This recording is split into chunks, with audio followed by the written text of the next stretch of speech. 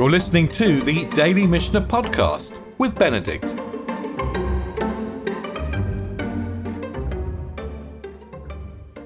So good afternoon. We're going to finish today the 8th chapter of Terumot.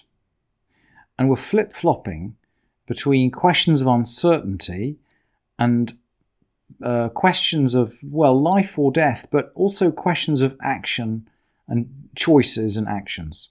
We began with the question of, whether the wife was still married or not, whether the slave was a slave or not.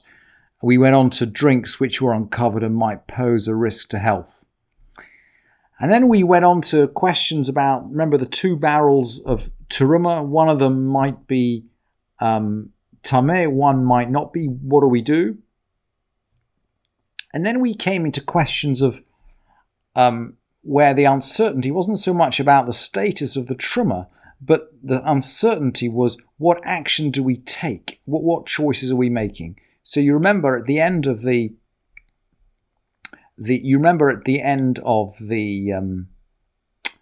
let's say Mishnah 10, where we got up to in the 10th Mishnah of the 8th chapter, where we just left off yesterday afternoon, we had a jar of oil that was spilt and it's dripping down. Rabbi Eliezer and Rabbi Yoshua agree that if you can save at least a revit in purity, in other words, if you can find vessels which are torim, pure vessels, to scoop it up, you can save the Terumot and give it to Kohen.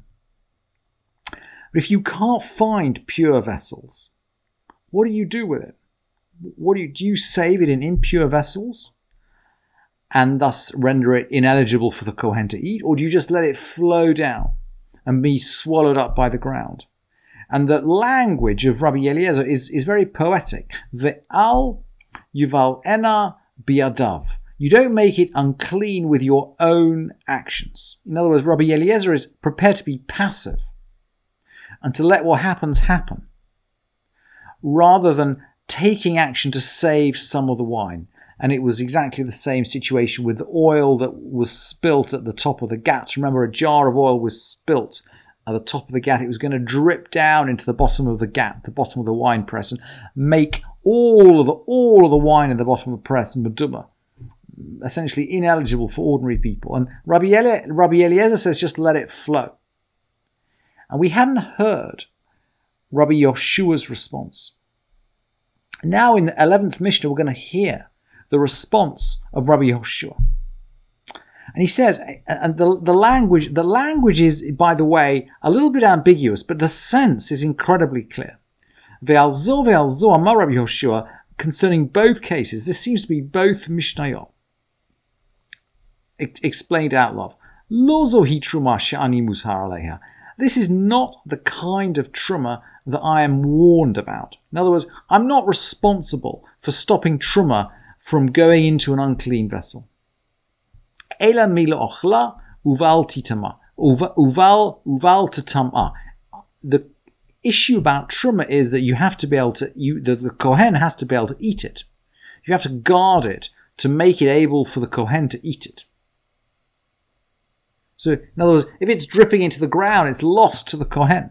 There's no point in worrying about it. And if it's available to the Kohen to eat it, then you have to protect it against being defiled. Then he goes on to the essential question that Rabbi Eliezer addresses. Are we passive or are we active? And he gives the following example. Keitzad. How does that work in practice? He was going from one place to the other, and he had loaves of Terumot in his hands. He's carrying the Terumot around, probably to give it to a Kohen. And some non-Jew walks up to him. Now, some non-Jew, by the way, whose hands are by definition ritually unclean. Because we've already said that if you're a careful person, you'll only buy food from a chaver, someone who's careful about ritual purity, not from Am Haaretz. But a nochri, someone who's not even Jewish, is by definition someone who's come into contact with dead objects or objects which are impure, and he hasn't been through a purification process. So his hands by definition are unclean. And the Gentile says to him, Ten li achat mehen ve'etama. Give me one of those loaves, and I'll touch it, and I'll make it tameh. Ve'im lav, and if you don't do that, hare ani matama et kula. If you don't do that, I'm going to make them all tameh. Okay, it's like pouring a little bit of the wine into an unclean vessel and saving a little bit of it rather than letting it drift into the ground. What is Rabbi Yehoshua? What's Rabbi Eliezer going to say? Well, Rabbi Eliezer, we know he's a purist. So Rabbi Eliezer Omer, he's going to say, Yatama et kula. Let him defile all of them. Ve'al yiten lo achatz mehen ve'itameh. You can't actively give him one of them. I mean, what he does, he does. You're not responsible for that, but you cannot be responsible for handing over one of them. That's Rabbi Eliezer. And Rabbi Yehoshua, remember, we've seen this disputes between Rabbi Yehoshua and Rabbi Eliezer throughout the Masechet. Rabbi Yehoshua is a pragmatist. And here's what Rabbi Yehoshua says. Yaniach lefanav achat mehen al hasala. Al hasala. It's pausal. Rabbi Yehoshua says, okay, you don't have to hand one to him directly. And by the way, that means you don't hand it into his hand and thereby defile it with your action.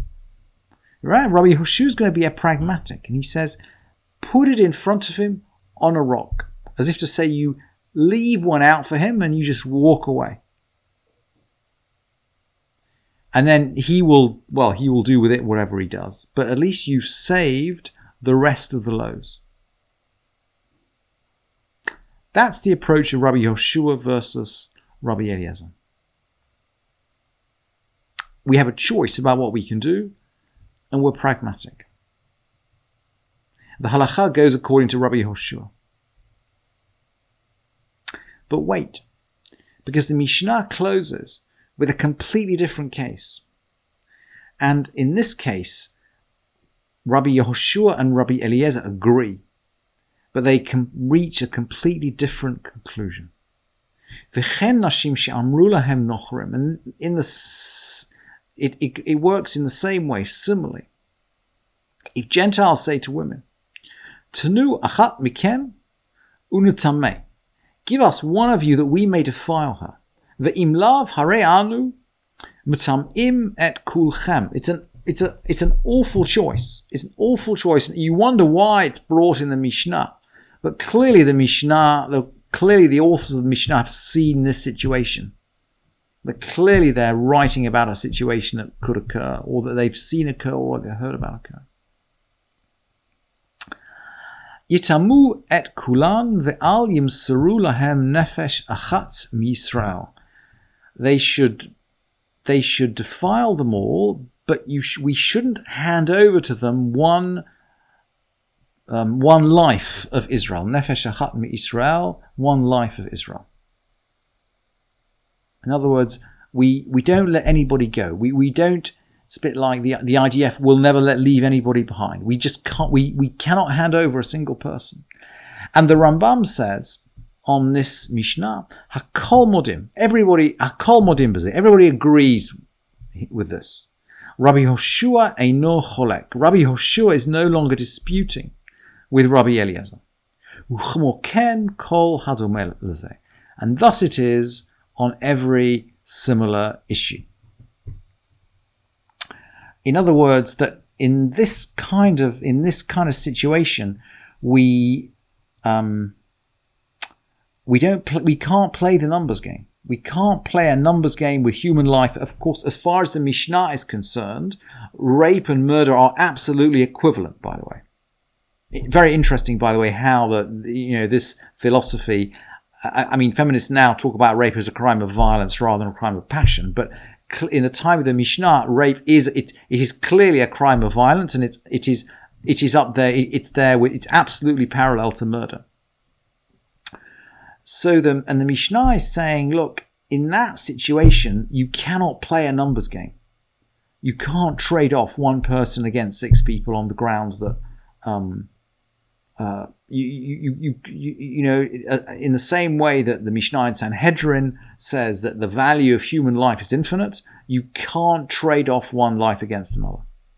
And that is the close of chapter 8 of the Mishnah of Terumot. So somehow we've morphed from what might have seemed a technical discussion about existential uncertainty as to the status of a pile of food in the storehouse into existential uncertainty about how we should behave in a critical situation.